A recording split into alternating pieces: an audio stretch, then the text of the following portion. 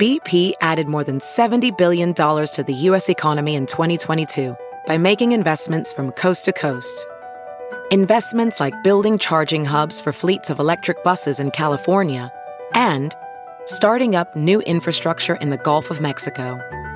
It's and, not or. See what doing both means for energy nationwide at bp.com/investing in America.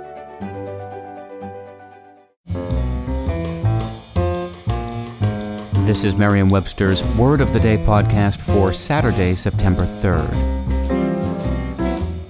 Brought to you by the new Merriam-Webster's Advanced Learners English Dictionary, designed for students and teachers of English as a second language.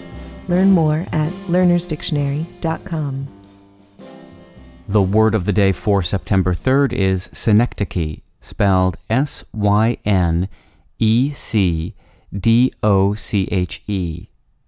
Synecdoche is a noun that means a figure of speech by which a less encompassing term is put for a more encompassing term, or vice versa.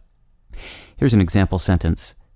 Shakespeare's Macbeth employs Synecdoche when he orders a servant out of his presence with the command, "Take thy face hence." The word Synecdoche, from the Greek words syn, meaning together, and ekdochē, meaning interpretation, is a good one to know if you're a budding author. Writers, and especially poets, use Synecdoche in several different ways to create vivid imagery. Most frequently, Synecdoche involves substituting a part for the whole, as in 50 sail for 50 ships.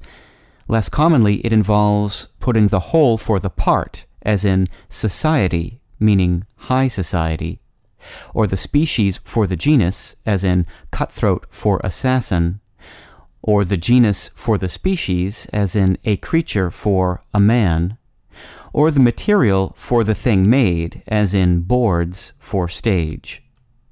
Synecdoche is similar to metonymy, the use of the name of a thing in place of something associated with it, such as the word Shakespeare for the works of Shakespeare.